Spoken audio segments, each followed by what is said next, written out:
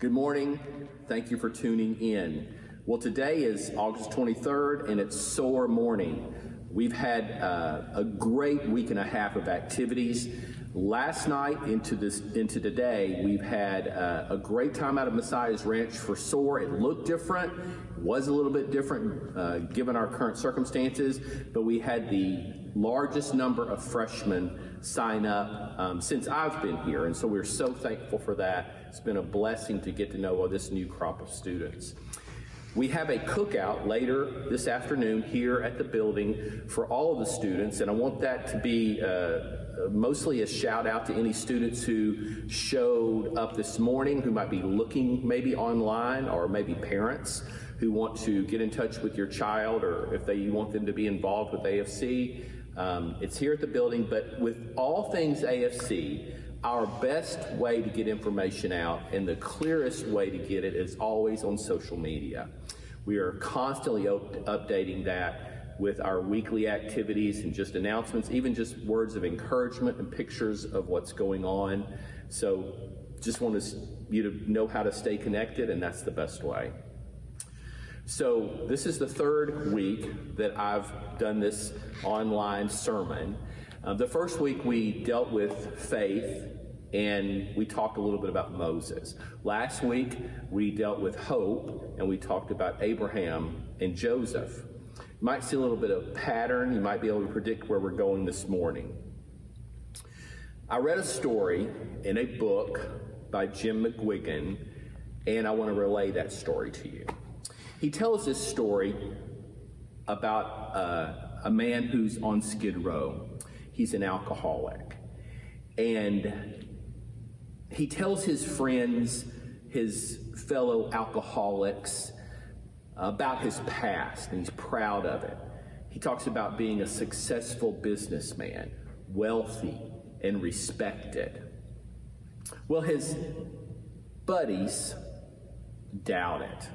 And they make fun of him, constantly sort of teasing him, doubting his story, thinking this is all really suspect. You're just trying to show off and talk about your previous life. One day they're walking, and he's going on again about his past great life when everything was going wonderfully well. And his buddies are listening in, and they are doubting again, making fun of him, thinking this is all ruse. And he sees this man, a successful businessman, across the street, and makes the claim that he knows him from his previous life. Well, his buddies sort of take him up on this claim and doubt it and question it and even encourage him and coax him. Well, if you know him so well, why don't you go see him? Go say hi. Well, sort of in this caught position, he has to sort of just save face. He runs up to this businessman, and I wrote down what he said because I wanted to remember it exactly. He goes up to this man running.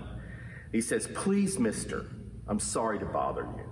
I don't want any money, but please, will you pretend you know me?" Well, the businessman, sort of looking over across the street, seeing his sort of huddle of buddies, picks up on what's going on. And out of just sort of mercy and a sense of rescue, gives out this big holler, slaps him on the back, gets him in this big embrace, and said, "I've missed you. Where have you been? How's it going?" Then takes him down the street, gets him a haircut, gets him in a new suit, gives him a little money in his pocket, and then he goes his way, and the alcoholic goes back his way. I like this story because of the rescue nature. And this man had the eyes and the heart to see the situation and be merciful. It made me think about Jesus. You know, he was never ashamed to be seen with anybody. Jesus typically had everybody who liked him. Everybody liked Jesus, and he liked everybody. He even liked people that we might find it easily to be ashamed by and ashamed of. And people who were nothing like Jesus liked him. And there is a similar story I want you to read with me in the book of Mark. So in Mark chapter 5, verses 1 through 20, we're going to have them on the screen. We're going to see another story, read another story about someone who ran up to Jesus similarly maybe in the previous story where the alcoholic ran up to this businessman. We need to see Jesus' response. Mark 5, 1 through 20. They came to the other side of the sea, to the country of the Gerasenes. And when Jesus had stepped out of the boat, immediately there met him out of the tombs a man with an unclean spirit. He lived among the tombs, and no one could bind him anymore, not even with a chain. For he had often been bound with shackles and chains, but he wrenched the chains apart, and he broke the shackles in pieces.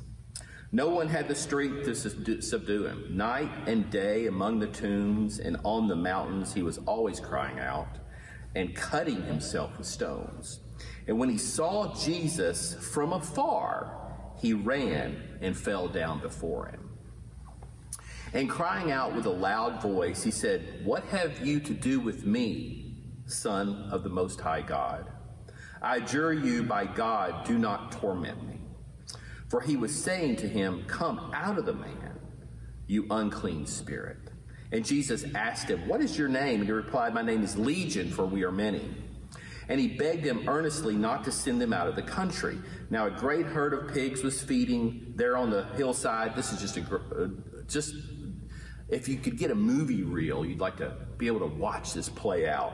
And they begged him, saying, "Send us into the pigs and let us enter him." So he gave them permission, and the unclean spirits came out and entered the pigs. And the herd, numbering about 2,000, rushed down the steep bank into the sea and drowned in the sea. I know that dealing with people who are not like us, who are troubled and broken and weak, those are complex, sometimes, relationships, and are always super simple. I also know that simple acts of compassion, like the man with the alcoholic, the businessman, and some maybe situations we've been in when we've dealt with people who are not like us, those simple acts of compassion, they don't necessarily make a huge difference in our whole society or culture. I know that sometimes we can be too simplistic, or maybe we are tempted to be complicated, might be a better way to say it, when it comes to how we deal with people who are in poverty and pain and addicted. It's easy, and it's been easy for me, to convince myself not to reach out and be crazy with compassion. Sometimes I can be super wise and can be critically appraising of the very pros and cons of giving people money or helping them out, get a haircut, or just to be compassionate. But what I don't want to see in myself is to be so clinical and so somewhat sterile in my assessment of the condition of others. It can get almost too methodical. I want to be crazy with compassion. We're made in the image of God. And so as his disciples, we should be instruments of compassion. I know in conversations we can get into the complexity, like mentioned a few minutes ago, the complexity of compassion in all its forms, and how do you help people grow and get out of bad situations. I know all those issues. I've thought through them multiple times. But I know that I want to be like Jesus when it comes to people who are not like me, because that's what he was like. I have a quote I want to show you. My favorite book. I've gifted it many times. I think it's out of print. People who've lived in this community for a while, you remember Manor East Mall? It's now where Marshall's is, and that's an H-E-B. Well, there was a mall there back in the day. And there used to be, in the sort of center of that mall, a Friends of the Library sale. And I don't know if it happened, I don't know, quarterly, monthly, I'm not sure. And Leslie and I, in our young married days, would go to the Friends of the Library sale. Or maybe we were half-price books when it was down on Texas Avenue in that little store that had no parking much. And whenever I would see a copy of the book, A Touch of Wonder by Arthur Gordon, I would grab it. In fact, I have about 3 copies in my office now on the shelves, hardback and softback. I would buy them, scoop them up. You know, they're 50 cents a dollar, whatever, a used book. Because I love the stories, and I've given that book away multiple times. There is an inscription at the very last page of that book. I can't figure out who it's attributed to. Arthur Gordon attributes his being introduced to it by looking at a gravestone. The original quote, I've seen it, I looked, and you can't track it down perfectly well. It doesn't matter where it originated. The quote is this: "There is not enough darkness in the world to put out the light of one small candle." When I was thinking about love and compassion, the verse I chose for today is one that sometimes, let's look at the verse. 1 Thessalonians 3:12.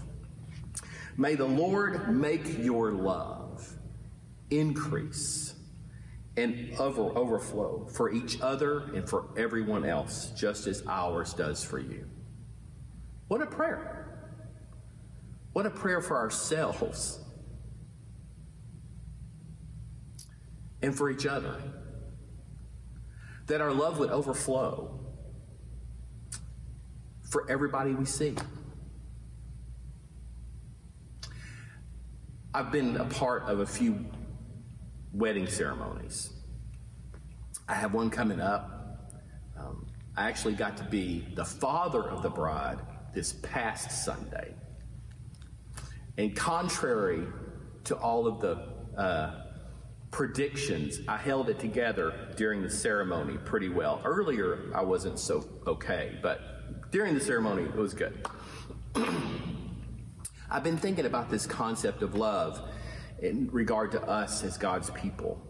You know, a description of love from God's perspective, or his, just overflowing love for us, you could easily say that love is the best thing that God does. Love is the best thing that we do.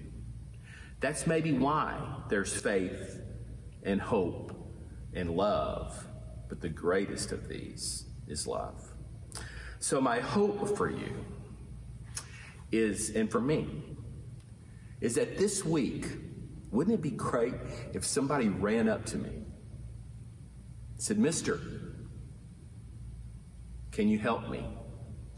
I used to think, and this is from my dad, when he was preaching one time, he said this offhand comment about how he would love it. And it never came to fruition.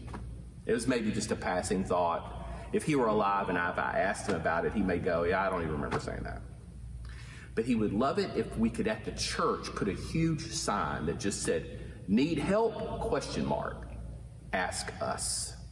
May this week bring you and me opportunities to show mercy, compassion, and rescue someone who just needs to be seen. And may it never be said of us that we are ashamed to be seen with anyone.